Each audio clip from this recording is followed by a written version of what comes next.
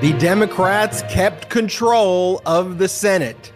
The blue wall held. But look, we still gotta win Georgia, and Senator Raphael Warnock winning is still critical, even though we already control it. We will explain why. Republicans, meanwhile, are in a full-fledged civil war with the different factions of the party attacking each other. Can you even call it a party anymore, just like a weird cult? MAGA, Ultra MAGA, QAnon, all attacking each other. Sheesh. We break it down here on the Midas Touch podcast. Meanwhile, Trump is attacking everyone, the Republican Party, Mitch McConnell, Glenn Youngkin, Ron DeSantis, Paul Ryan. Trump is more unhinged than ever before, and that's kind of saying something. And the January 6th committee has responded to Trump's non-compliance with their subpoena to testify. Surprise, surprise, he didn't show. The coward doesn't show. Trump filed a lawsuit to try and block his testimony in the Southern District of Florida. And the January 6th committee said it will evaluate next steps. We'll see what happens, but I suspect a contempt of Congress vote will happen soon. And our guest, I'm so excited about this interview, Victor Shi, the pro-democracy Gen Z superstar who works as the strategy director of Voters of Tomorrow, a Gen Z-led organization that engages and represents youth and politics. And wow, did they represent for the midterms and brought it home for us geezers, Brett. Victor geezers. You just call us geezers? Yeah, we're the OGs right now. Like all of a sudden, these Gen Zers, they're the ones who are doing it. I actually noticed I was getting some grays in the side of my hair today, so I think that's an appropriate. I'm not even lying, Jordy. I don't know if you're joking or not joking. I swear. Like the entire side of my head after this past week and a half, all gray. Like I looked at the mirror, I was like, oh damn. All right, let me finish my intro. Victor co-hosts the podcast I Gen Politic with our friend Jill Winebanks. This and more of Brett, Jordy, and Ben talking about our gray hairs on the Midas Touch podcast. And as of the time of this live recording, it is still too close to call the Arizona governor's race, but Democrat Katie Hobbs is in a good position to become the next governor in a race against the election denier, MAGA extremist Carrie Lake. But more data is needed there. Brett and Jordy, how are you? How are you doing? I'm doing well, old geezer. I'm doing well, old geezer. No, I'm doing great. I'm feeling really, I'm simultaneously as tired as I've ever been, just purely exhausted from lack of sleep and staying up and checking for results of these elections in the middle of the night. But like at the same time, super energized and excited and ready to go and feeling actually incredibly optimistic about our democracy. I mean, don't get me wrong. We have a lot to do. These are some truly deranged people that we are dealing with right now. But this blue wall that held is so important. And regardless of the outcome of these next elections, of what happens in the House, of what happens in governor, though I'm feeling very good about what's going to happen in Arizona. And we should have votes coming in and possibly any minute, and we will bring it to you live. But I am feeling good about our democracy. I'm just super inspired, engaged, encouraged by all the activists out there who made this possible.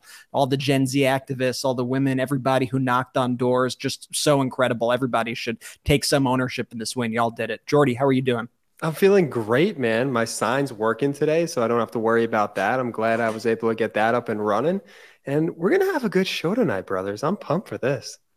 I couldn't be more excited. So as I mentioned, the Arizona governor's race has still not been called. Katie Hobbs is in the lead.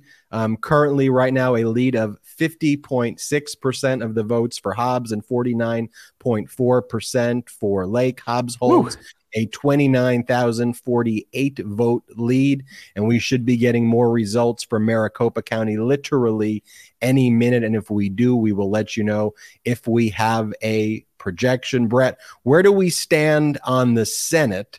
Of course, I said that we have control, but most importantly, why is 51 though so much more important than 50? And why does everybody really need to be focused right now on Georgia and not get complacent?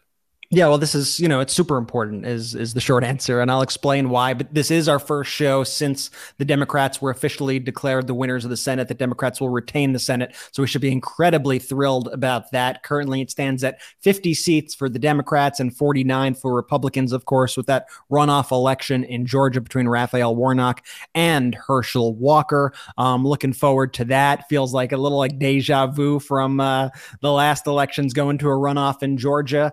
But here is why having this majority and having it be more than just a tiebreaker majority is important. First off, Mitch McConnell has been made irrelevant by the fact that we have 50 seats, but he goes into like complete irrelevance if we get that 51st seat, because we won't have to enter any sort of power sharing agreement with Mitch McConnell. When the Senate is 50-50, despite the fact that the VP is the 51st vote to break ties on legislation, everything else is kind of decided by the fact that it's an even chamber rather than the fact that it's not really considered a majority, despite the fact that we have that 51st vote. So it enables us to bypass Mitch completely right there. The Democrats also will be able to chair the Senate committees. Right now, you have this equal number of Democrats to Republicans in these committees. You have co-chairs between Republicans and Democrats. That goes away with the 51st senator there. It becomes a Democrat-controlled committee, which is incredibly important. Of course, there's always the opportunity for there to be absences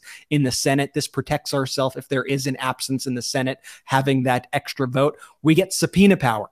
Think about that. We get subpoena power in the Senate, which is incredibly important. We don't know what's going to happen with the House. It'll be great to have a Senate with subpoena power. No need for the VP to break any sort of ties. And just think about what that means as far as actually being able to pass legislation. It's going to accelerate that process so much. And beyond legislation, it's going to accelerate one of the most important things, and one of the things that we have seen time and time again, the importance of this, and that is the confirmation process of judges. Do not underestimate the ability for us to appoint judges, competent judges who actually follow the law, not these MAGA extremist judges, to the federal judiciary. This Senate lead, having 51 votes, makes that far more easier, a far more quicker process.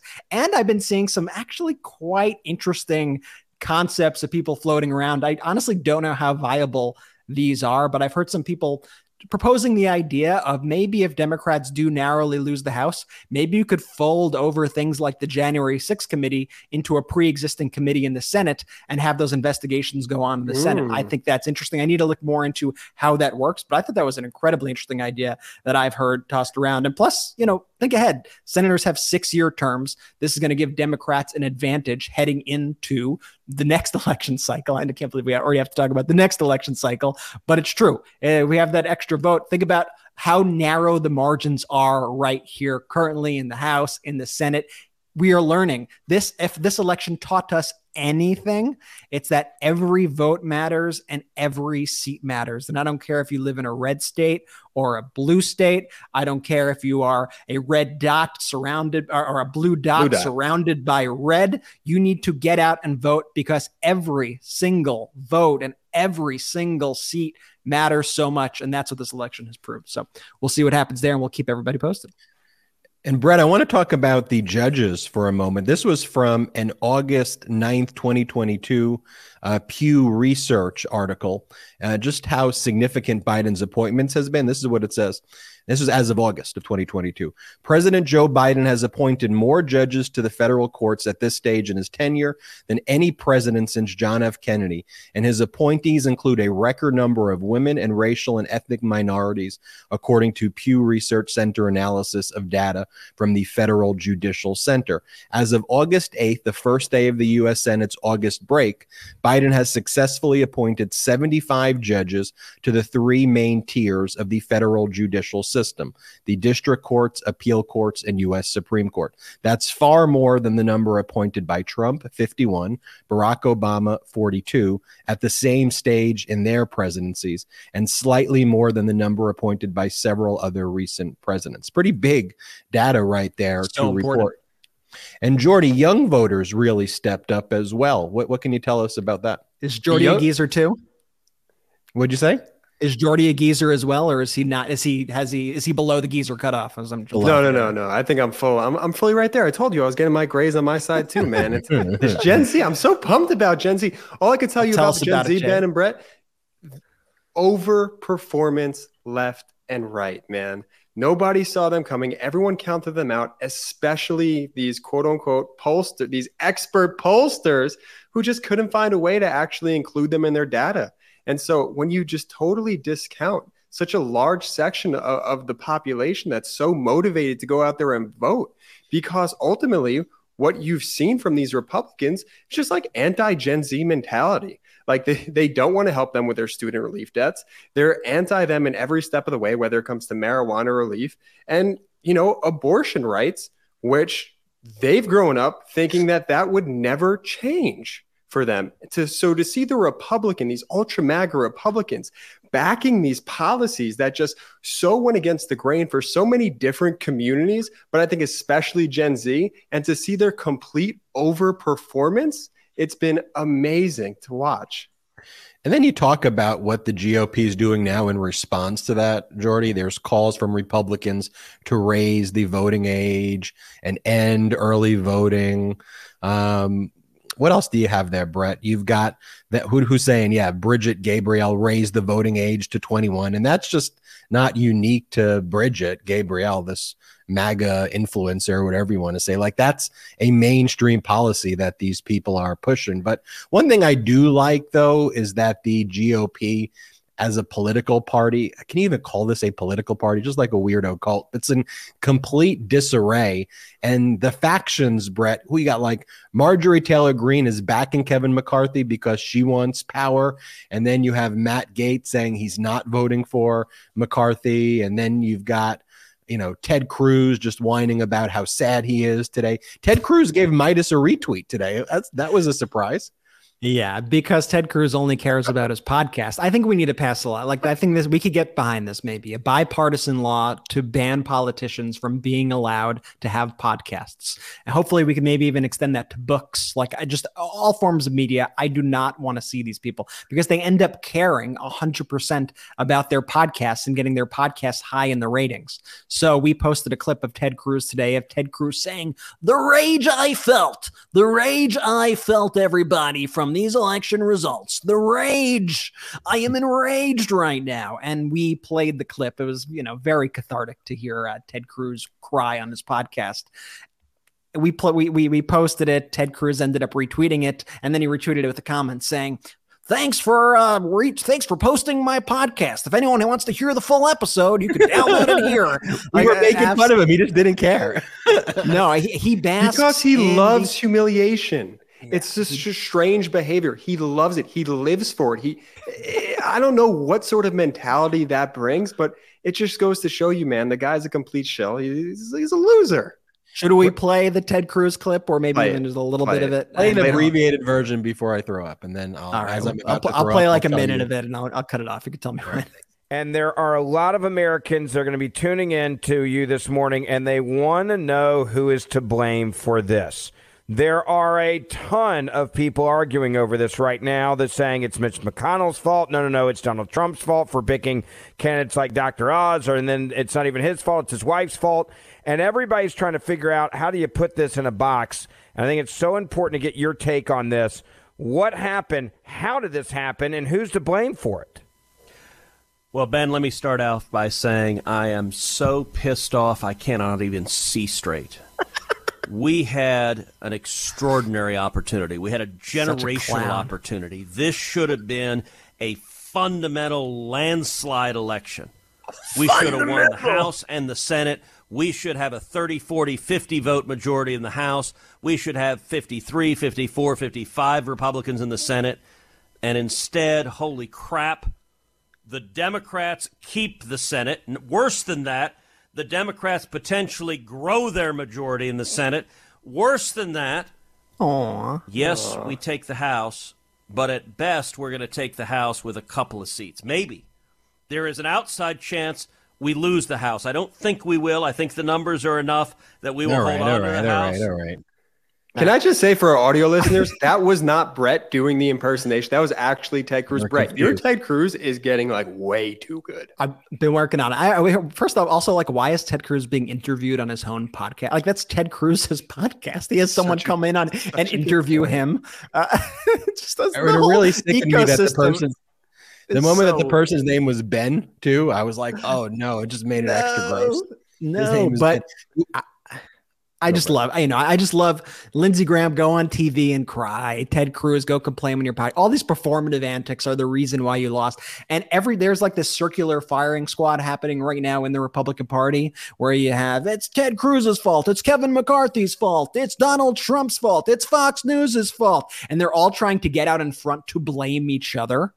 You have Fox going, it's Trump. Hey, look, it's all Trump. It was all Trump. You got Trump yelling at them. You have Ted Cruz yelling at them. You have people yelling at McCarthy. Dude, it's all of your faults. Like all of you are to blame. Every single one of you are to blame. And this whole not living in reality, this whole crying on TV and these performative antics, this is exactly what the American people just rejected. So keep it up. Keep this going. As I've said time and time again, they're going to continue to learn all the wrong lessons. The correct lesson, if you were a normal political party, an actual political party, you might go, you know what? Maybe we should make our politics more friendly for Gen Z. Maybe we should be more inclusive. Maybe we should push out these conspiracy theorists. Again, that's not going to happen. That is not going to happen. This party became the Trump party because that's who this party is. That's who they have been for maybe decades, but at least leading back to the Tea Party, which is where a lot of these people rode into the Republican Party on. This conspiratorial nature of the party goes back a long way, and they're going to continue to lean into it. And instead of changing their policies, they're going to try to change the system to ban early voting, to try to prevent Gen Z from going to the polls, to try to prevent mail-in voting. All they're going to try to do is to make the system more difficult and put up more barriers. So we need to stay on the offense, and we need to keep getting around them. But and then they're going to say, that's freedom. Me taking away all of your freedoms. That's freedom. Yeah, that's Vladimir Putin, view of the way society should be run. But that's not what American freedom is. This is a tale of 3 videos, though, I want to play, which I think shows a tale of 3 videos. Hopefully I've got them. You never know this.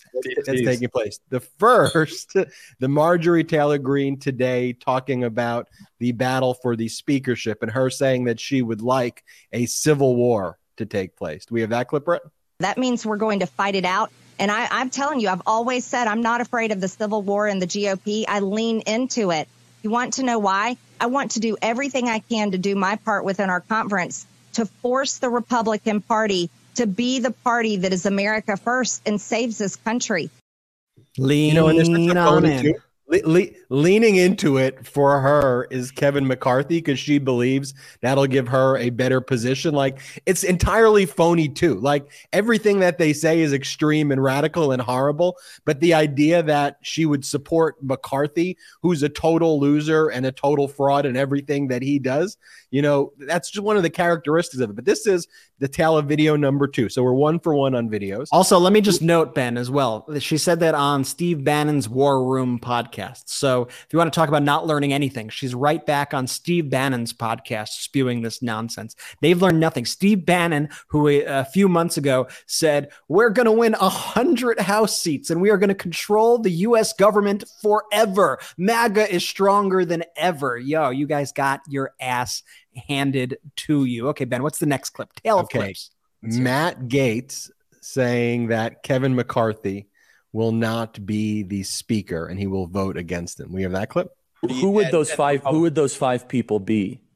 Well, I think that they would be the people that reliably adhere to the promises that they make to their voters. I'm not here to out or dox anybody. I'll let people make their own announcements in their own time. I'm making my announcement, which is that I'm not voting for Kevin McCarthy. I'm not voting for him tomorrow. I'm not voting for him on the floor.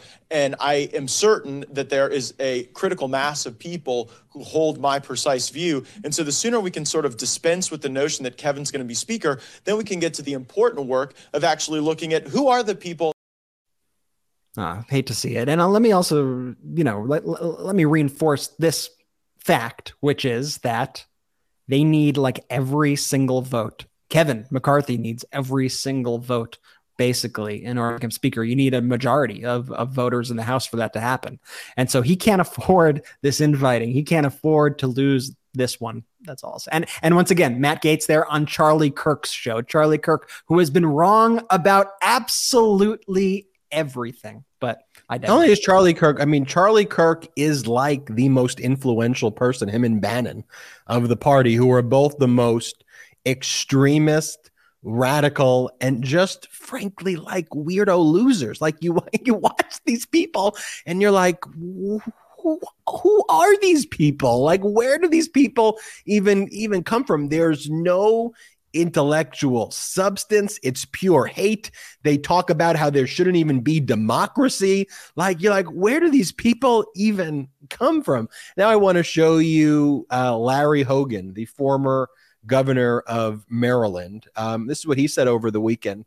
Well, why don't we play the clip of him where he talks about, well, everyone's saying that Trump was supposed to say he was going to win and we'd win so much we wouldn't even know what to do with ourselves. But all Trump's done is lose. Like, can we look at this guy's like the biggest loser? This is former Republican governor Larry Hogan. That's a definition of insanity, is doing the same thing over and over again, expecting a different result. And Donald Trump, he kept saying, we're going to be winning so much, we'll get tired of winning. I'm tired of losing. I mean, that's all he's done. So you don't think that this is just a blip and that Republicans will return to being, well, it's kind of still the party of Trump, but embracing the party of Trump? You think this time is different? If you lose over and over again to what's really not that great of a team, you've got to reassess. Is it time to rebuild? And you have to go back and think, how do we have a more hopeful, positive vision? How do we appeal to a broader group of voters? Because in some cases we fired up the base, but we turned off wide swaths of swing voters, and it's why we didn't perform. By the way, Larry Hogan was the governor of Maryland for 2 terms starting in 2015 in a Democratic state. He was a fairly moderate Republican, and the person who the Republicans nominated to run was Dan Cox, a MAGA extremist election denier, and the Democrats elected Wes Moore, who won with 62.2% of the votes in Maryland, like absolutely crushed Dan Cox. And let me make this point as well. The people who are going to be the loudest on the Republican side and the people who are going to keep them they're going to make the Republican Party so repulsive to voters and keep them that way. They're the people who have made them so repulsive to voters so far. These are all people, for the most part, who are in the safest districts imaginable, do not have to worry about competition whatsoever. Like Marjorie Taylor Greene, like we saw in this election, she doesn't have to, like, no matter who runs against her, and I'm not saying that we shouldn't run people against her. We should be fighting in every district. But no matter who runs against her, Marjorie has a safe seat. So she could be as crazy as she wants. She doesn't have to worry about that sort of thing. But when you have a country that is much more moderate, much more in the middle than that, these people are going to lead the Republican Party down the exact wrong path away from voters. And I welcome, that's why on this show, we've always highlighted Republican extremism. And we've always highlighted how this Republican extremism is not just some random person we found on the street who's a little crazy and identifies as a Republican, but the power center of the Republican Party and the people guiding the Republican Party, the people making decisions in the Republican Party are the extremists. And if they continue to listen to them, which it appears like they do with this handshake deal between Marjorie Taylor Greene and Kevin McCarthy, apparently, then they are setting themselves up for some massive, massive failures down the line. And Brett, just that point, and Jordy, did you know this? That in 2018, Democrats lost the Arizona governor's race by 15 points. So the fact that it looks like Katie Hobbs is going to win, that a Democrat's going to win in Arizona, where in 2018, Doug Ducey, the Republican, won by 15 points, just tells you what independents and former Republicans and non-affiliated, political people are looking and saying, who is this? This Carrie Lake is just talking about, Carrie Lake's pitch is, I'm going to destroy you and make your lives miserable. And I am going to make sure the 2020 election is overturned. And she does that thing, and Saturday Night Live pointed it out great, where she has those weird filters on the Zoom. And all she does is talk about, like, I'm going to destroy your life. Your life is going to be destroyed. Like, who reacts to that thing and goes, yeah, that's the positive, hopeful message that I'm looking to. Yeah, no, you're right. The leadership that we need here in Arizona. It's amazing that Gen Z saw those types of videos and we're like, oh my goodness, I can't, maybe I'm not going to vote for her. She's a lunatic. I just realized something real quick observation. I got the entire red wave right here in this cup. I like that, Jordy. And then meanwhile, Trump is also attacking everybody. He's saying, and his messages are so weird. He's like Glenn Youngkin. Then he spells it like Young Space Kin, and he's like, "Well, that sounds Chinese." And Glenn Youngkin's a horrible person. It's like, what are you? What are these? These are the rantings and ravings of a lunatic. He's calling Ron DeSantis Ron De Sanctimonious. The better nickname would be Ron Disastrous. Can I coin that? Ron Disastrous is a far better nickname than Ron De Sanctimonious. I want to put that. Jordy, you have a Ron Disastrous? It's solid. I still think they're both long. I think you just go like Ron to fraud. Like, I don't think you even have to really include his name. We'll workshop it. We'll workshop it. We'll figure it out. Ron Disastrous, I like. And the January 6th committee, meanwhile, has responded with Trump's non-compliance to their subpoena. So Trump was supposed to testify today.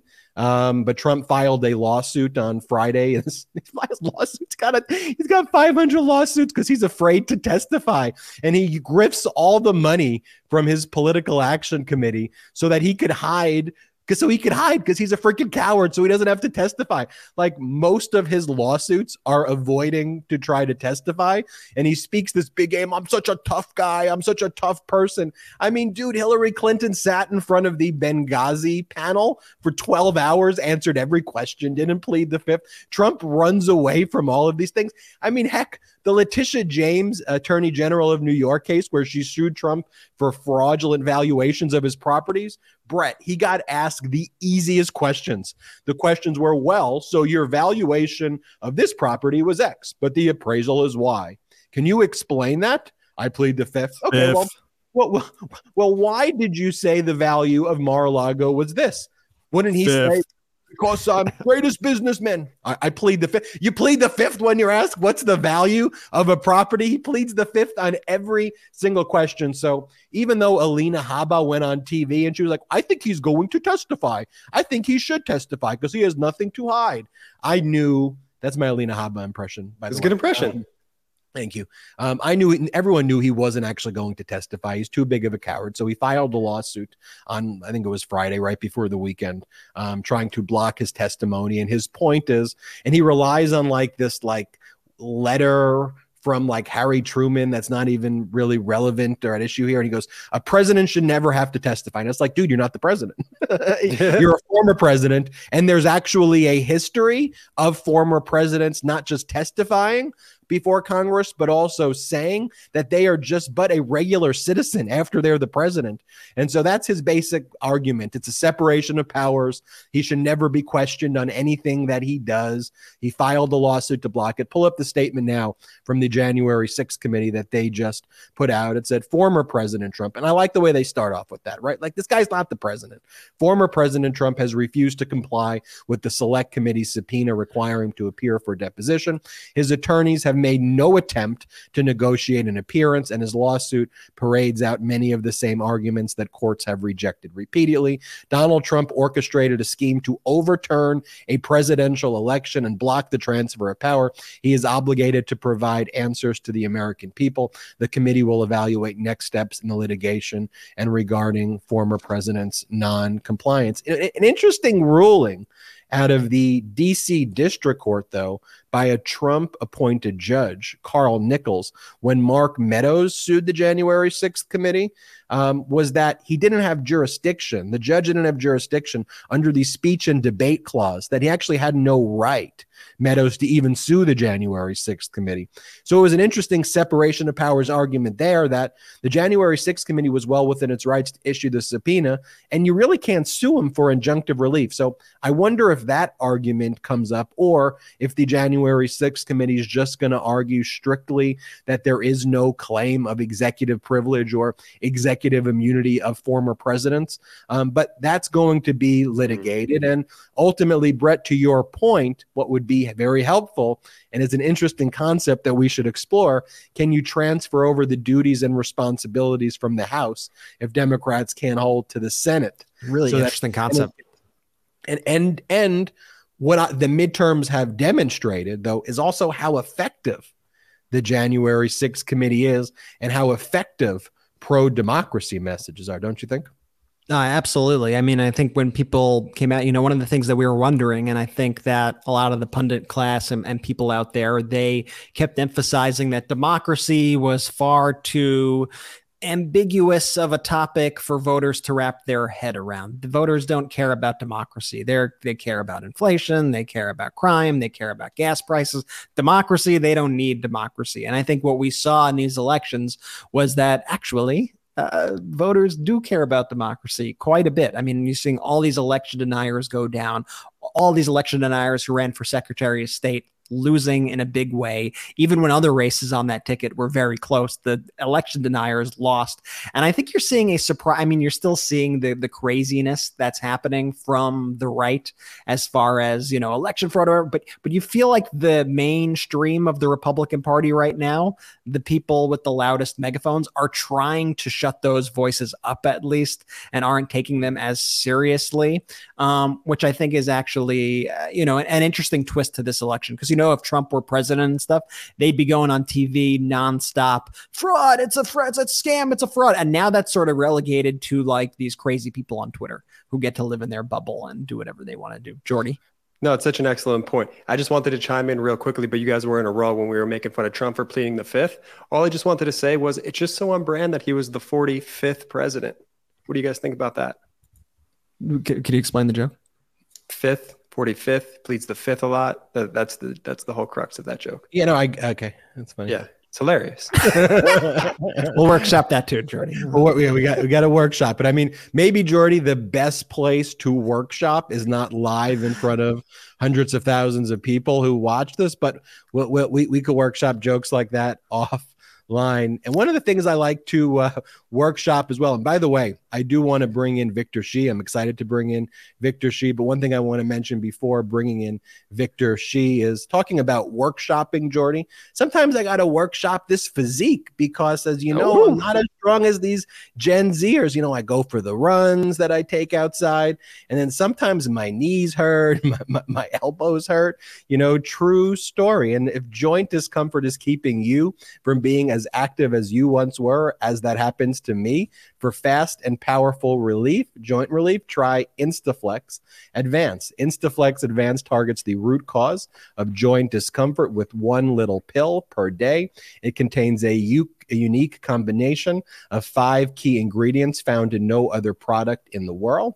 It restores flexibility and mobility to your knees and other painful joints with just 1 capsule per day. And what I love about it is it targets the root of joint soreness, stiffness, and discomfort. It doesn't just cover up the symptoms, and that's something that I really need. Now, get a complimentary 2-week sample of Instaflex Advanced when you text Midas to 42424. Midas, M-E-I-D-A-S, to 42424. Plus, get a free gift of Instaflex Advanced Pain Cream with its exclusive oxygenated oil for fast-acting relief from the pain of arthritis, backaches, and sore muscles, absolutely free. Text now and receive a complimentary 2-week supply of Instaflex Advanced joint support for men and women with 5 key ingredients to help you turn back the clock. So text Midas, M-E-I-D-A-S, to 42424. That's text Midas to 42424. Midas. 42424. Also want to mention our Patreon site. Shout out to the Midas Patreon. We're almost now at 3,000 patrons. Go to patreon.com/Midas Touch. I think we know now the importance of independent media more than ever, and the importance to amplify voices like Gen Z voices that we did here, and like the actual political strategists who are accurate with the polling data. And look, we're not funded by any millionaires or billionaires. We have no outside investors. So we're only accountable to you. We rely 100% on your generosity. Wherever you are in the world, go to patreon.com/MeidasTouch, patreon.com/MeidasTouch. There's lots of exclusive content there, exclusive Q&A sessions, exclusive podcasts. There's even a tier where you could become an honorary producer and your name appears at the end of the Midas Touch podcast and get posters and postcards and so much more. But most importantly, help grow this independent media channel. That's Patreon, patreon.com/MeidasTouch. And now let's bring in our interview with Victor Shi. Hold on. Let me say one more thing first, because I gotta top Jordy's joke. Jordy, put your wine glass up for a sec. Jordy's not drinking red wine. He's drinking red wine. I think that's also a potential new product. I might just be dropping it here right now. Oh, that's so good. We got to do that right away. Red wine. Oh, none of y'all steal that. No one steal that idea. Don't tell anybody. Copyrighted. We just copyrighted. I just copyrighted. You can't steal it. All right. Our interview with Victor Shi. And welcome back to the Midas Touch podcast. We are joined by Victor Shi, the strategy director of Voters of Tomorrow, which is a Gen Z-led organization that engages and represents youth and politics and crushed it during the 2022 midterms. Victor was also the youngest elected delegate for Joe Biden in 2020. He's a writer, a speaker, an organizer, a Gen Z activist, and a podcast co-host of iGen Politic, and a former White House and DNC intern. And I should mention a UCLA student. Victor, welcome to the podcast. Thanks so much for having me on. Should I mention at the outset, though, Victor, that I am a professor at USC Law School? I don't know if that gets us off. And that I'm an alumnus from USC. So I'm not going to mention that now. And take it easy. I'm not going to use this time to mention that I went to USC now either. I'm not going to start the interview off like that. The rivalry is real, but as long as it doesn't involve football, I'm okay. Well, look, the colors of UCLA are blue. There was a blue wall that held this midterms. And, you know, leading up to the election, leading up to the midterms, the media had written Gen Z off. You know, the media had said what Gen Z's doing isn't going to make any difference. They had all of their polls that all proved to be wrong. But you were out there steadfastly talking about what was actually going on in the ground. And so tell us about what happened in the midterms and what conclusions can we draw? Yeah, so first of all, you framed that question so well because, like you said, a lot of the media and pundits and pollsters leading up to the 2022 election were all like, you know, will Gen Z show up in the same rate that they once did? Will this be the election to finally show up? And that was, honestly, in hindsight, very irresponsible for them to do because if you look at the data starting in 2018, Gen Zers showed up like never before. That's what allowed Democrats to flip control of the House and the Senate in 2018. In 2020, Gen Z showed up again in historic numbers, electing President Joe Biden, defeating Donald Trump, who was, as you all know, one of the most dangerous presidents of our lifetime. And then also helped elect Raphael Warnock and Senator John Ossoff down in Georgia. And so we've already had this momentum. And so 2022, if any, past its prologue, would have been another election in which Gen Z showed up in historic numbers. And we did, proving a lot of pollsters and pundits wrong. And, you mentioned the polling leading up to this election. I hope going forward, all of us take less kind of weight in polls from now on. I mean, young people I know, for one matter, barely answer phone calls, and especially when it's more than 5 minutes long, young people just don't stay on. And so I think polls got it all wrong. And so in this election, what you saw was Gen Z showed up to vote. Across the country, you saw kind of videos of people staying in line, waiting in line, making sure that their voices were heard. And that's what really prevented this red wave from occurring. And that's why right now, as we're speaking, we have Democrats holding on to control of the Senate, the House. We don't know what's going to happen, but even if we barely lose control of the House, it's much better than it once was in history, where usually it's about 26 seats that the party in power loses. And so a lot of that is because Gen Z showed up and voted and made their voices heard. What were some of the key motivating factors that you saw young voters really getting focused on? Yeah, so overwhelmingly, it was abortion. Time and time again, we did some polling. The Harvard Kennedy School does this annual polling, which is different from most polls in the sense that they really ask young people what their values are and let them speak rather than them asking the questions. And what they found and what we found time and time again was abortion is the number one issue for young people. And that makes sense because if you look at what happened back in June, that was for the first time young people saw a right that they thought was a guarantee in their life basically get overturned by the Supreme Court. And then since then, states across the country, especially Republican-led state legislatures, introduced laws that would ban abortion in even more severe cases. And so young people aren't oblivious. We saw this as our reality and we acted on that. And you saw this especially in Kansas too, where before that special election, the number of young people and women who registered to vote just broke records. And so leading up to this election, I think abortion was number one, but also a host of other issues like climate change, student loan debt forgiveness, gun reform. So all of these issues were, I think, immediate for young people leading up to this election.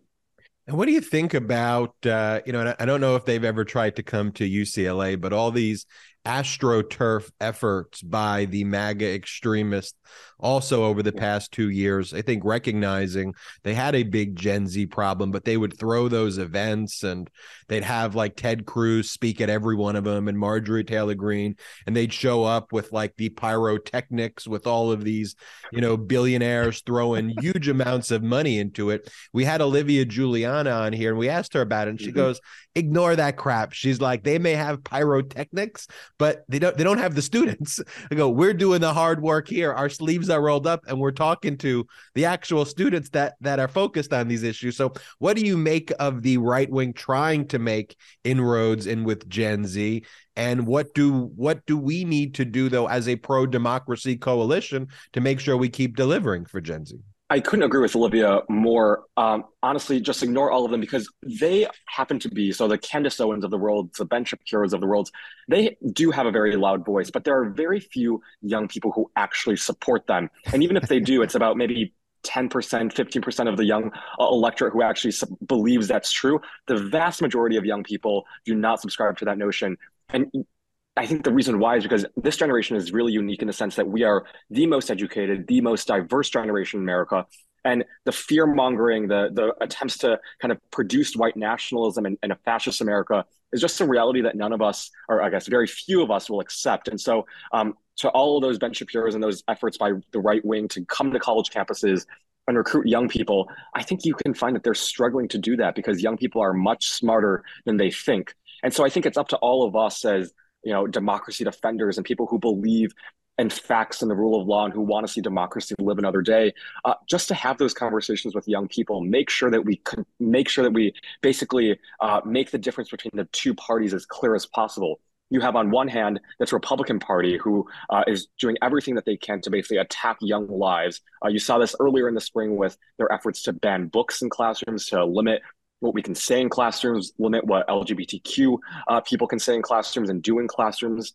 You had the abortion decisions, and then you also have, just based off of everything that Republican elected officials are voting against, things like the Inflation Reduction Act, things like gun reform safety bills. All of these things are things that really show young people that the Republican Party, I think, has no place in our lives. And so it's now up to the Democratic Party to make it as clear as young people why they support our lives and what they're going to do to make it better. And it's funny, as the results were coming in, I was saying to the brothers, I'm like, the Republicans are going to learn all of the exact wrong lessons about this election. They are going to react in whatever their worst impulses are. That is exactly what is about to follow. And in the days since the election, we've seen a movement by Republicans not to try to court young voters, but to try to stop young voters from even voting. I've seen a lot of these Republicans saying we need to raise the voting age to 21. What do you make of that strategy right now coming from the Republican Party? Republicans are in literally a crisis mode right now. I mean, I saw that tweet the other day, and I've seen numerous other Republicans support this idea of, like you said, raising the minimum age to vote from 18 to 21, which is absurd. I mean, they think that young people can buy an AR-15 or a military assault weapons, but not vote. I think that's I mean, it's wrong on every level, and it's also really dangerous because I think what you're going to see in the weeks and months to come, especially from some of those Republican state legislatures, is this effort to suppress young voters because they realize that we are energized. They realize that we showed up in this election, prevented this red wave from occurring, and so just like they do for minorities, they're going to try to do the same thing for young voters and suppress our vote and limit the number of ways that we can go out there and vote. And so it's a really, I think, scary reality and really just sad reality for democracy, for all of us who are trying to be in this democracy where every vote should count, where everyone should have the same ability to go out there and just make their voices heard. So we know their strategy at this point, right? We know that that is their plan. They are not going to try to change their ideas. They are going to try to do whatever they can to make it more difficult for young voters to vote and for Democrats to vote in general. I mean, they're going to try to curtail vote by mail. They're going to try to raise the voting age. Whatever they could do, they're going to do. So knowing that that is going to be their strategy, do you think there's a way for us to go on the offense kind of right now and push back against all that? So I think the first and most important thing is, I think, providing young people with the education, the resources that they need to make their voices heard. So against this backdrop, I think it's critical for everyone in this democracy, especially young people, to know what are the laws in their states and their local municipalities. They say politics is all local, and that's really true. In this kind of country, we have this patchwork of voting laws and ID requirements. And so to really get that out there to people in their states and in their cities, I think is going to be critical. So, platforms like you on Twitter, on TikTok, on Instagram, making sure that every young person knows what the laws are in their cities and their states is going to be critical. But more importantly, I think just always having those conversations, knowing that, the Republican Party might be doing this, but you still have a voice, making sure that young people know that they still have a power. Despite all of this, there is still a way to vote. And so making sure that young people know that, I think, hopefully is going to be key as we head into the coming elections. And on that note, I got to bring up this data point that you posted that is truly mind-blowing in every single way. You basically said that analysts say the record-breaking turnout among voters between 18 and 29 canceled out basically every Republican vote above the age of 65. Gen Z literally saved democracy. What do you think this means now about the path to victory for the Democrats in future elections? It's really extraordinary. And this is an election that we saw not only, I think, so young voters, basically, this was the second election in which young voters turn out in record-breaking numbers. And this was also an election in which young people overwhelmingly voted for Democrats, which really proved to be key for Democrat success in this election. And I think moving forward, the biggest takeaway, I think, for the Democratic Party is to know that, one, the importance of young people for their success in every election going forward, but also to realize that the power of Gen Z is only growing. There are studies that show that millennials and Gen Zers are going to outnumber any generation older than us by 2024. And so this is just an indication that the Gen Z and millennial power is growing by the day. And so for Democrats, I think it's going to be critical for them to go to kind of meet us where we are. And that means digital spaces, college campuses, high schools where seniors might be eligible to vote, get us registered to vote, get us out there and really invest in our vote because we're only growing as a political power entity. And so it's going to be on Democrats to reach us where we are and make sure they turn out our vote. Let's talk about that because you have this political consultant class who is still relying on these old school, like, oh, ads need to have a certain number of GRPs, which means gross rating points. And if as long as your television ad gets on TV X number of times, you'll be able to influence the electorate. And looking at the new landscape that I have, I'm like, these people sound like dinosaurs to me. And they're so arrogant, Brett. So arrogant. They're so sure of it. They talk down to all of us. It's so wild. They talk down and you're like, do you really not understand right now the power of digital, the power of the internet, the power of face-to-face interactions? It's truly mind-blowing that you are still basically pointing to rotary phones or the equivalent of rotary phones for how to measure a successful political campaign. So I want you to tell us here, like, what are the actual effective ways to reach Gen Z? as a messenger, if we want to be making our ads or doing whatever we're doing, how do we reach Gen Z directly? That is, maybe it is GRP and gross rating points. You could tell me if that's the strategy, but what is the best way to reach Gen Z in today's landscape? You're so right. So the traditional model of reaching voters, so whether it be on TV ads or going on cable news or calling people to see where they fall, is just totally out of the door with young people. And what you see basically now with young people is we barely watch cable news. We barely turn on the TV set. Instead, we are digitally connected. We are the most digitally connected generation in America. I think more than 95% of us have at least one social media platform. And so when you talk about meeting young people where they are, concretely, that means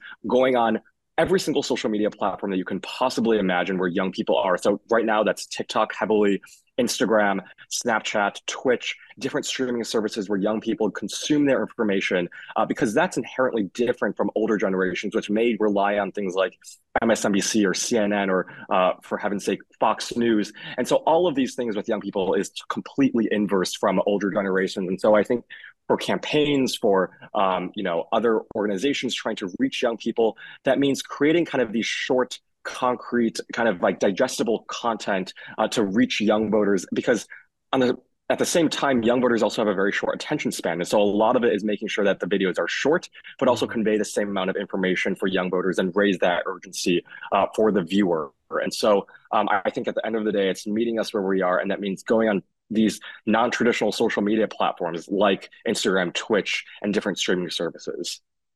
And Victor, I want to switch the conversation quickly here to President Biden, who, for whatever reason, the media just continues to try and just lambast. I don't understand it. How important were the policies proposed or implemented by the Biden administration leading up to the election, like, for mobilizing youth turnout, be it the marijuana, reform, student debt relief, and just other things like that? So I want to split this up into two kind of buckets. So the first bucket is the policy landscape. And a lot of young people heading into the 2020 election had a lot of doubts with President Biden in the sense that he wasn't progressive enough, in the sense that he wouldn't enact bold enough policies. I remember vividly back in the 2020 election, my senior government class went to a Iowa caucus, and we had the option of either going to a Bernie Sanders rally or a Joe Biden rally. And out of the 50 students, I was the only one who went to a Joe Biden rally that night. And it was kind of indicative of this broader sense of young people just really, I guess, especially in 2020, didn't really find Joe Biden that exciting. They found someone like Bernie Sanders or Pete Buttigieg just much more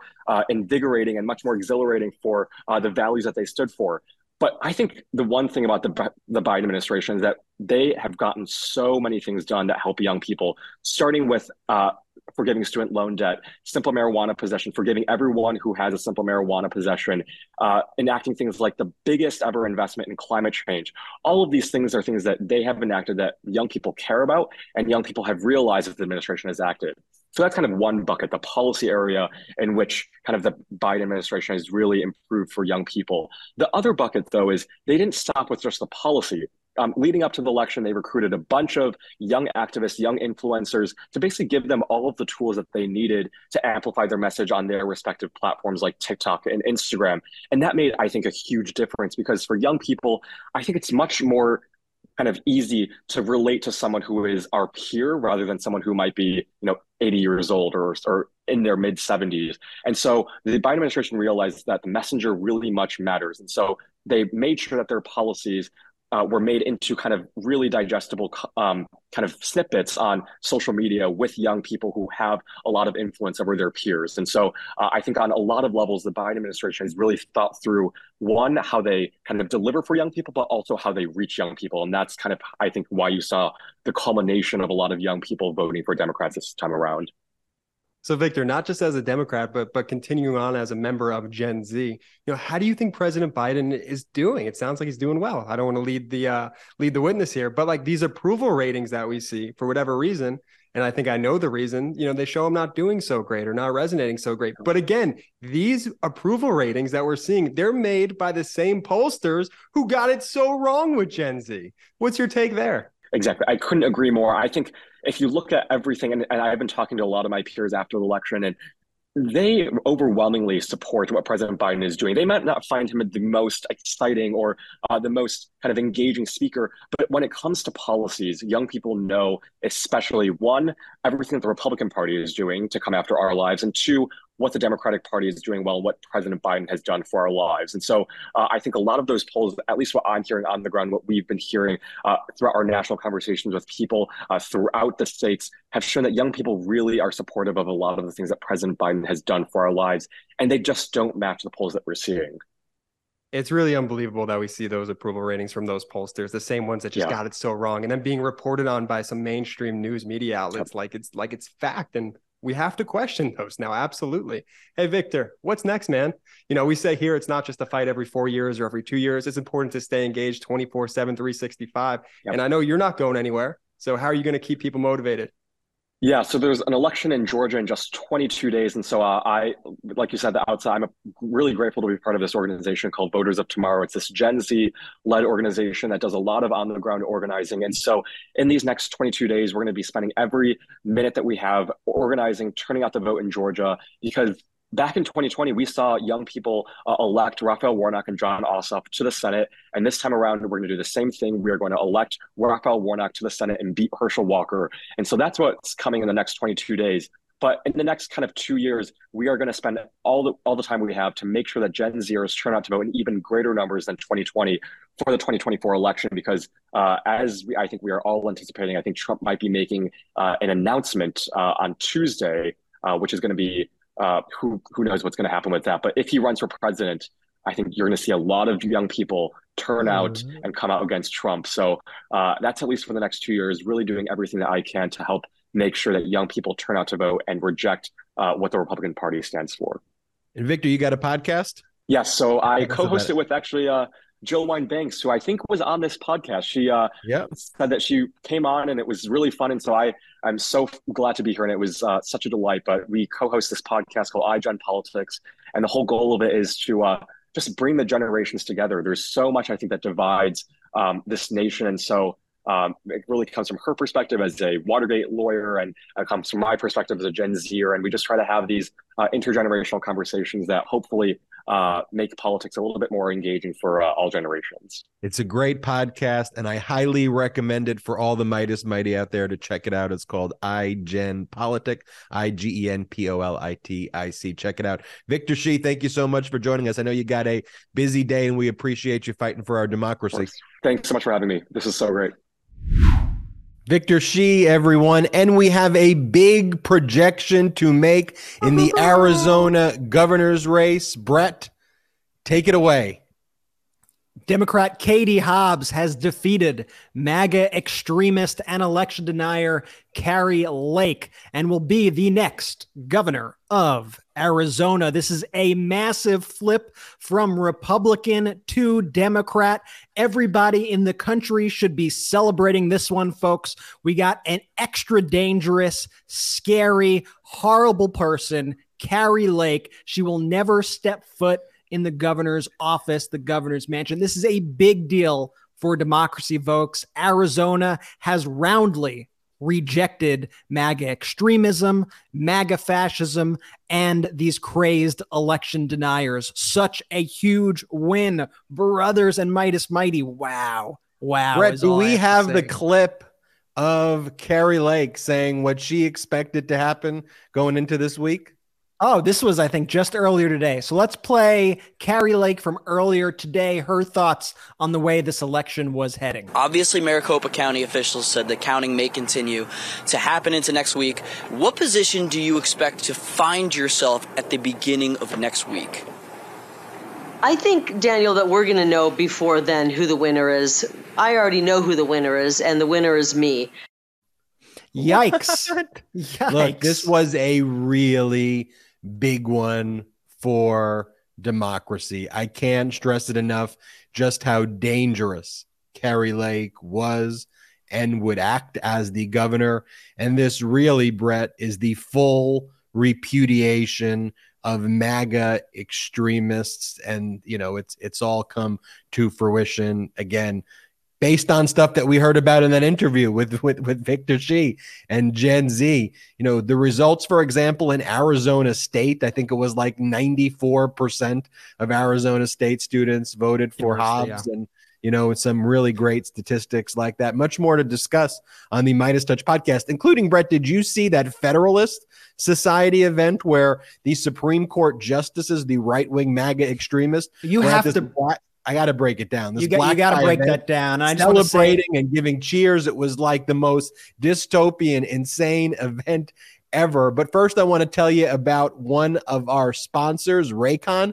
I really love Raycon. Have you started shopping for the holidays yet? No, like literally, why not? You know, most gifts don't go bad, right?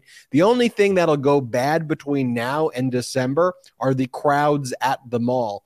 12 children screaming, 11 minutes to find parking, 10 Karens Karening. The list goes on. Jordy, did you write the script? Right now, you can shop early, skip the stress, and snag some of the best deals of the season on something everyone will love. Premium audio products from Raycon at great prices. When you're looking for a gift everyone needs or a stocking stuffer that's not a candle for once, Raycons are the way to go.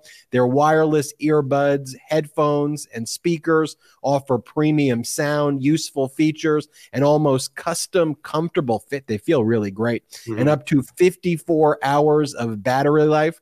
And as the person gifting them, you gotta love that they start at half the price of the other premium audio brands. I know that that's what I absolutely love about them. Plus, Raycon makes it easy with the holiday gift guides for everyone in your life.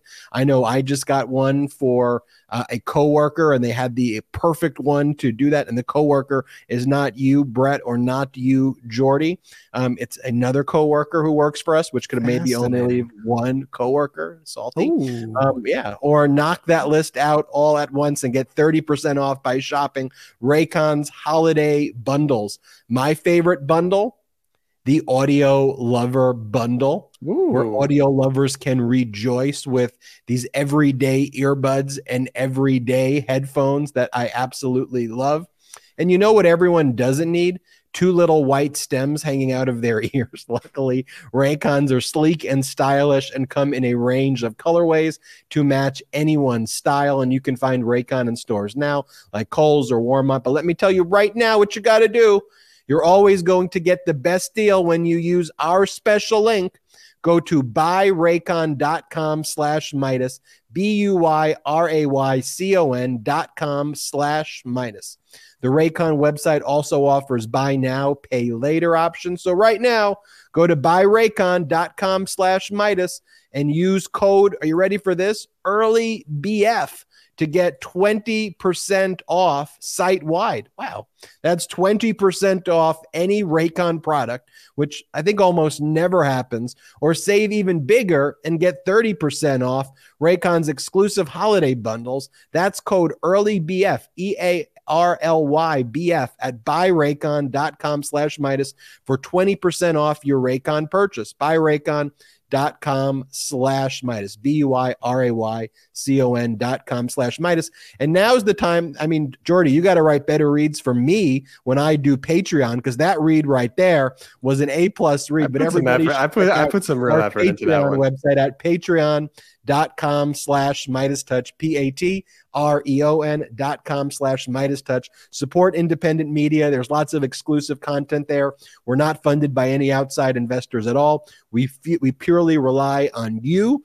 And not those both sides media funders and pro-fascist media funders. So if you can, go to patreon.com/Midas Touch and support this independent media platform, no matter where you are in the world. So, Brett, it was the 40th anniversary. Hold on. I'm still basking in the Carrie Lake glow for a second, and I just want to bring up two things. I want to point after that, though. I want to point after that because no one's respecting me putting up my finger today and asking. No, you're doing great. You made a lot of great points, but let me say this.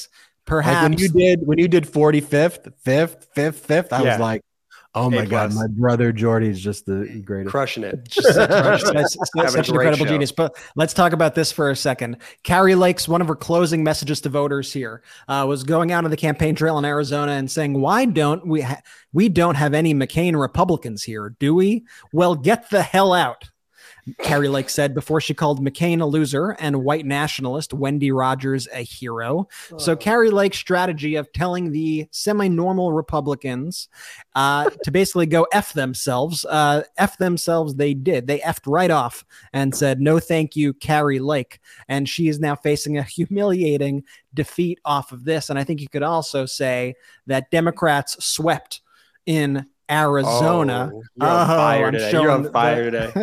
The photo here, this is from the Trump rally when Carrie Lake thought that it would be smart to, there was like a small, 5x3 strip of rug that Carrie Lake said that she was going to vacuum for her dear leader, Donald Trump. Apparently that did not sell to the voters in Arizona. I'm just so psyched about this defeat. But okay, Ben, we could go on. But when an election deniers, fascists lose and Americans win, I just need to bask in the glow. I mean, it almost looks, that photo of her vacuuming the little red rug for Donald Trump.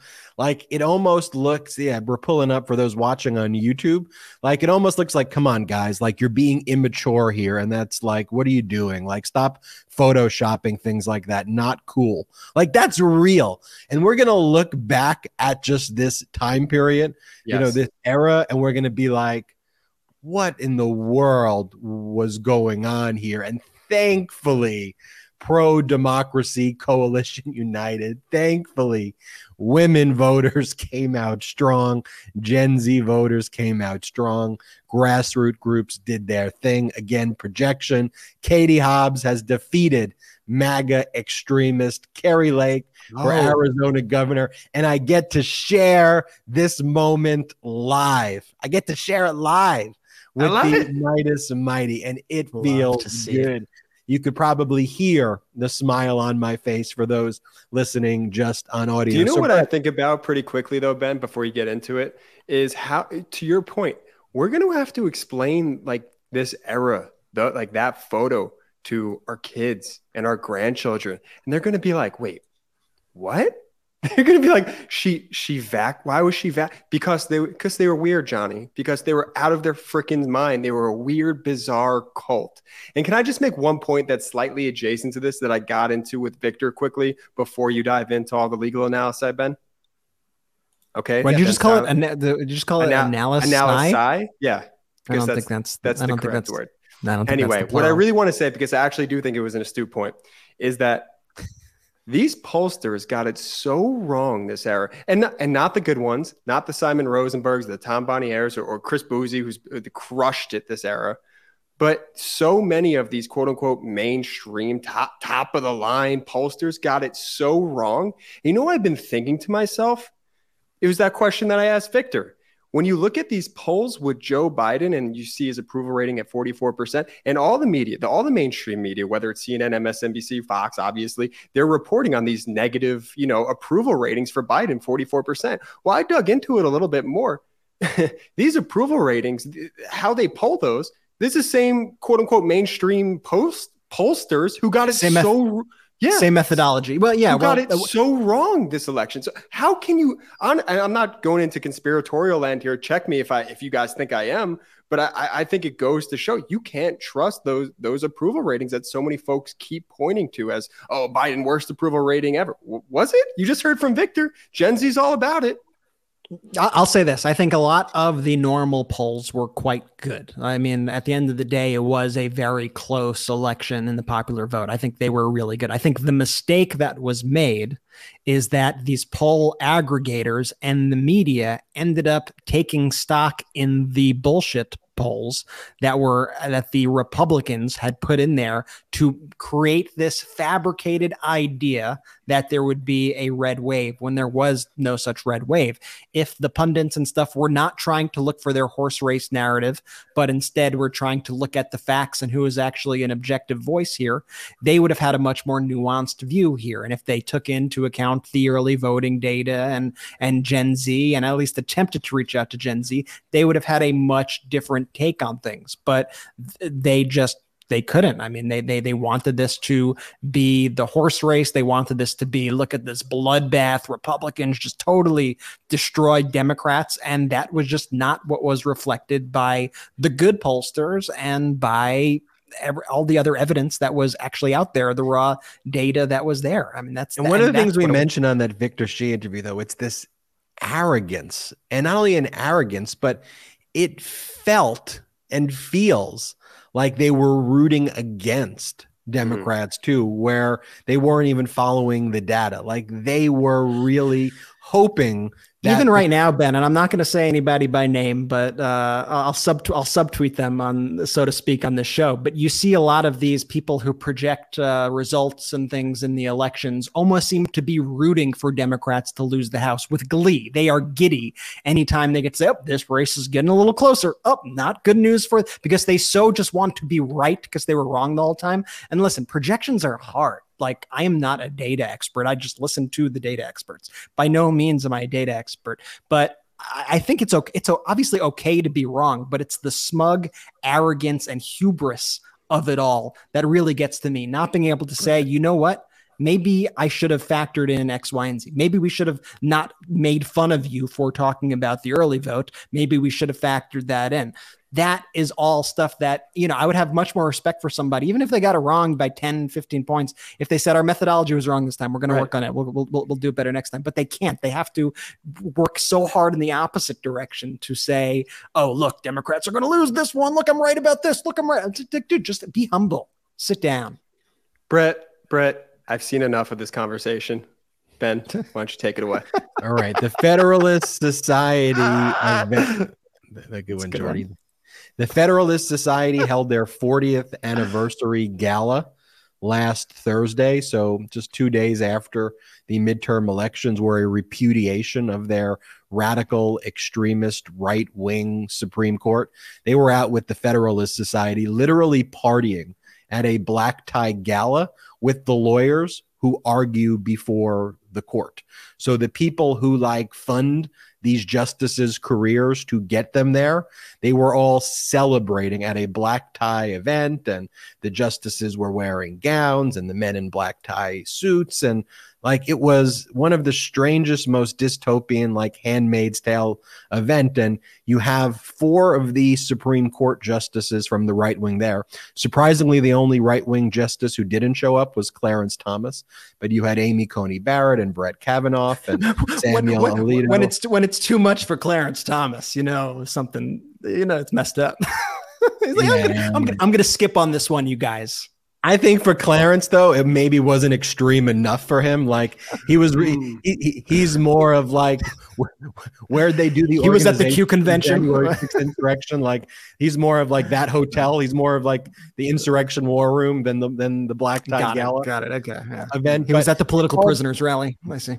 Exactly. They called one by one. Samuel Alito took the stage, and they gave him a standing ovation for writing the opinion to overturn Roe v. Wade. I don't know. Do we have that video of the standing ovation, Brett? I see you looking at it, but don't worry if you don't have it. No, I have Amy Coney Barrett's statement. Okay, joke. Then let's play Amy Coney Barrett's statement, because she then goes up and she cracks a joke. It's good to be here getting applause versus having protesters, try to protest me for my decisions. Play the clip.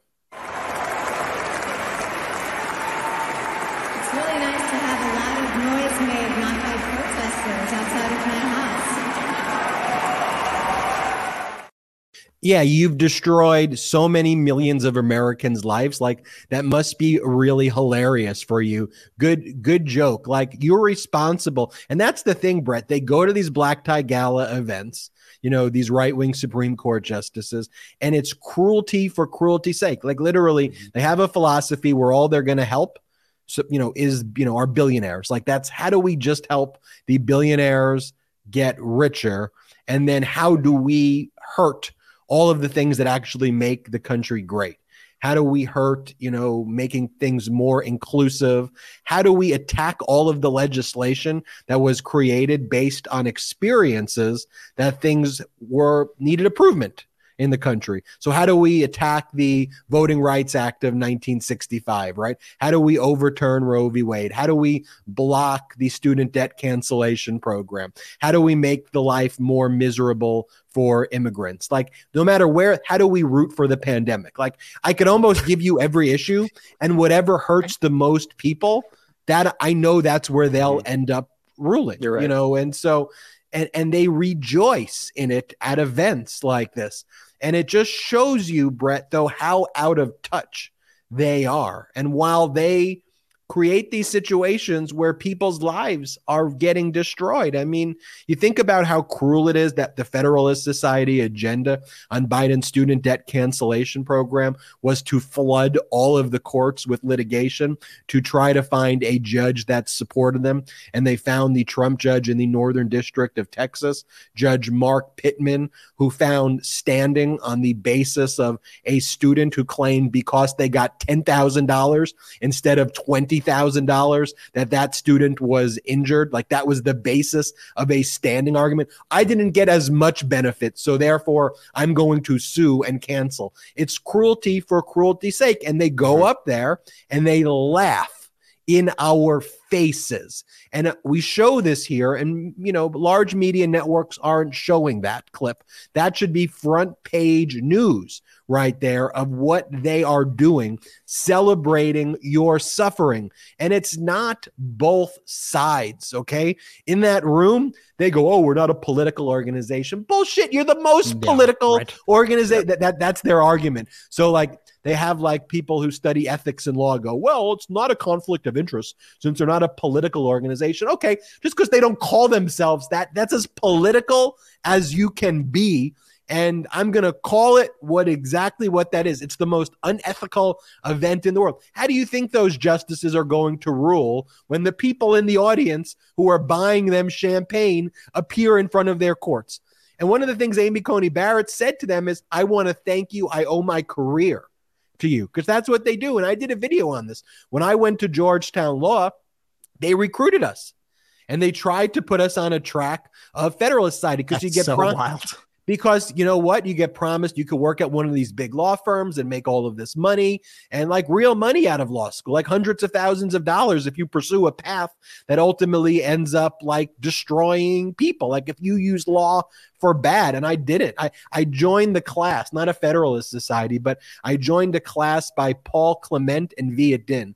Paul Clement was the Solicitor General under the George W. Bush administration, and Viet Dinh like wrote the Patriot Act. And look, when you're a young lawyer or law student, you're like, I want to see. I don't know what my views are. I did that class for one day, Brett, that seminar, and I was like, yo, I'm out.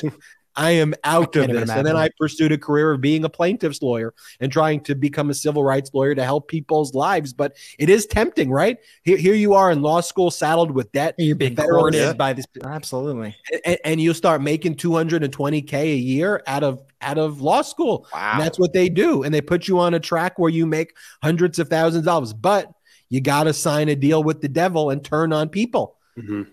And then your career takes off. That's the deal anyway. It's personal to me, but it's personal to me because how it hurts the people more than anything. Like to see that in action and to be a law student and see how it actually worked back then is something that I wanted to share that personal experience. Brett, why don't you wrap up the show by telling us about Ukraine? Because I know there was some developments there in Kherson, which we talked about on the last Midas Touch podcast, but Zelensky made an appearance in Kherson today as the Ukrainian flag was raised and the national anthem was played.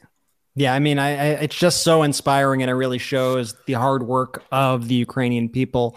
I think that it really just shows you that democracy currently, against all odds, is prevailing across the globe. And I just love to see Zelensky out there going into what was recently a Russian occupied territory, now a liberated area of Ukraine, there safely. You see these videos of families reuniting with one another who have been separated, families whose lives have been risked, people who have lost loved ones. It is just such an incredible sight. And I always want to make sure that we are pointing some attention to Ukraine here, who are still in the fight of their lives. And I'm just going to play this for our audio listeners. You know, they're playing the national anthem of Ukraine. And you have Zelensky here as they raise the Ukrainian flag. So let's just watch this. It's just about 30 seconds or so.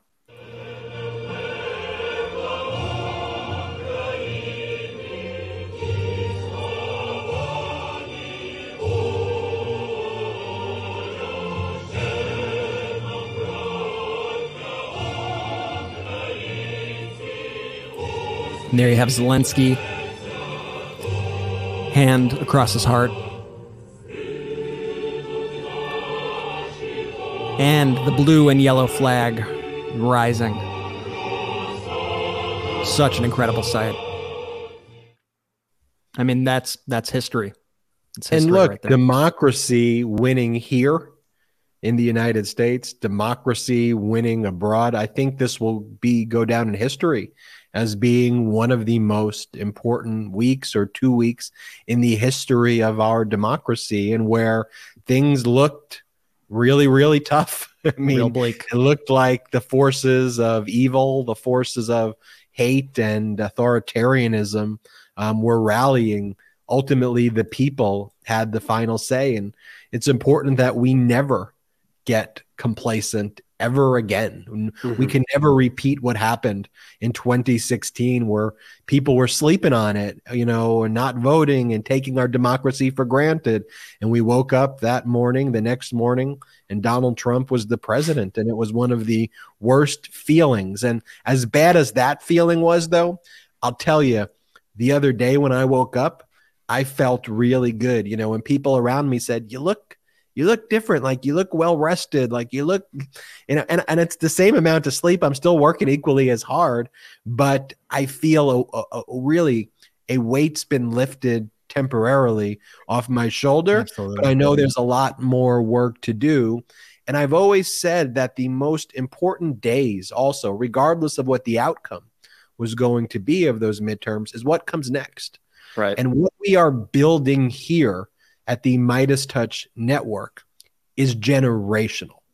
And the focus on unapologetic pro-democracy content is something that truly hadn't existed before. And so the fact that we've built this massive platform, and I could use this platform to amplify the voices of the grassroots groups, of Gen Z, of the women voter, of the people who crushed it in this election. We won this election because of them.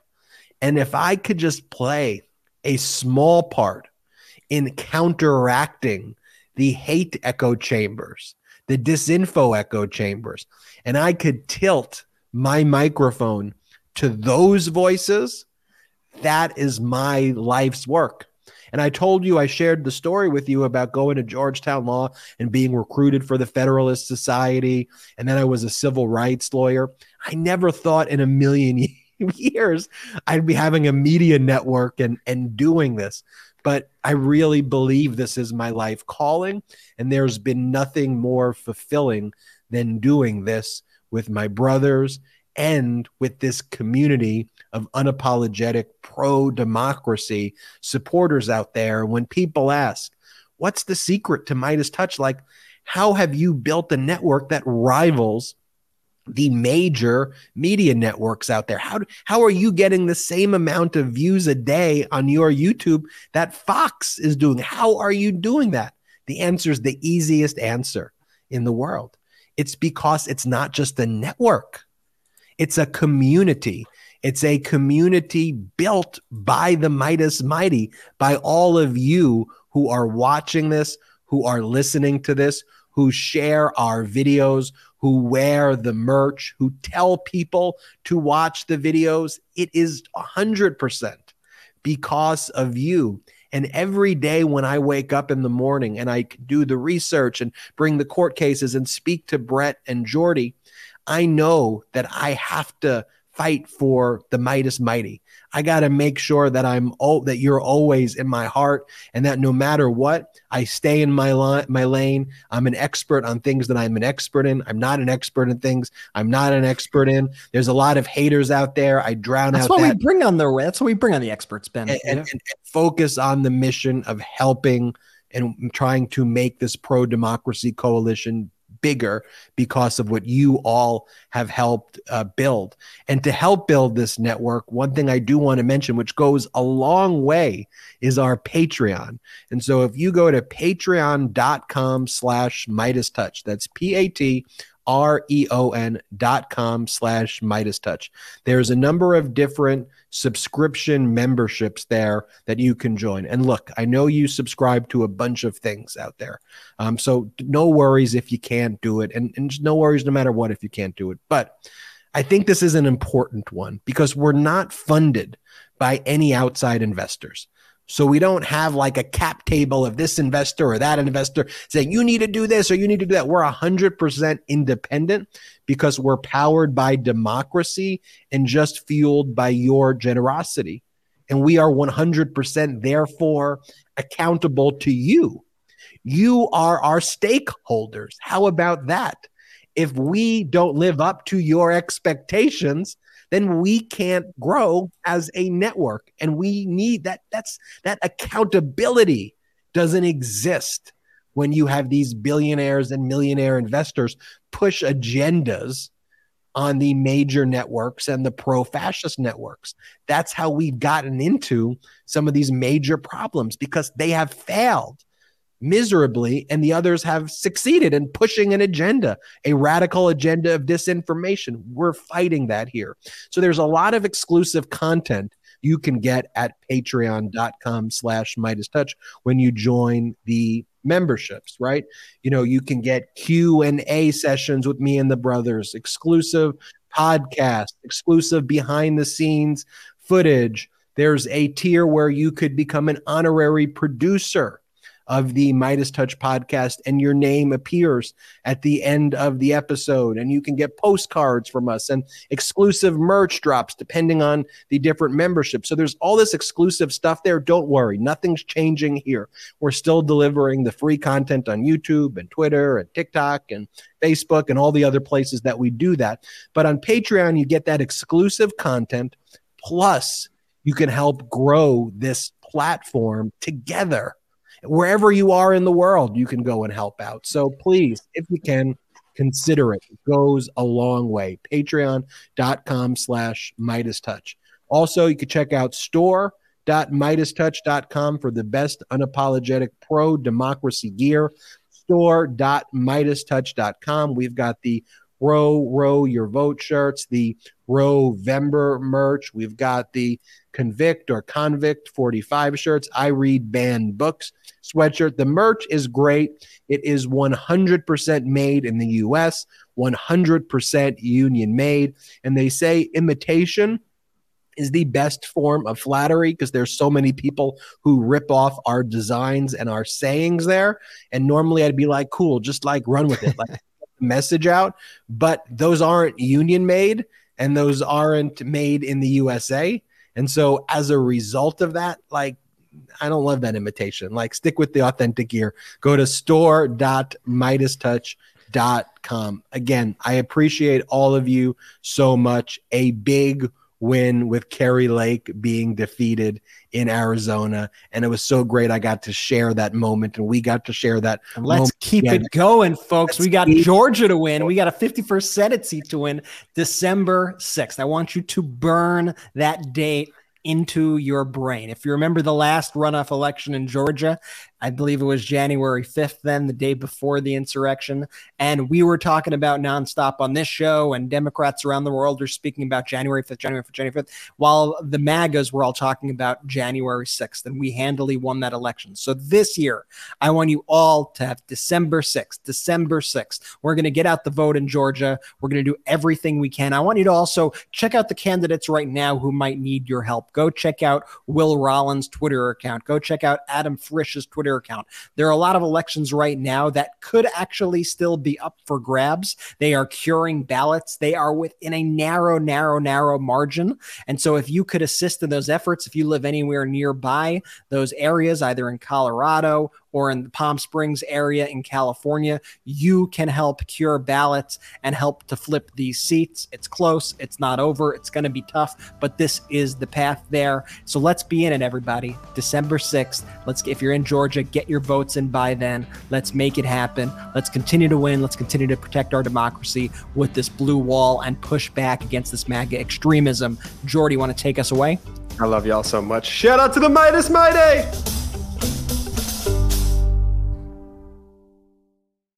At Midas Touch, we are unapologetically pro-democracy, and we demand justice and accountability.